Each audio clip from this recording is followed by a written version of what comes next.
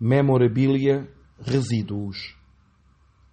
Orpheu, número 16, julho de 2001.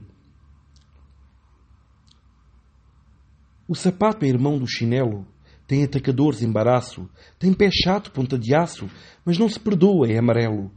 Não está só, tem um irmão, olha por ele, é sinaleiro, diz-lhe, adeus, o tal o primeiro, berra sofismas, inflama o pulmão.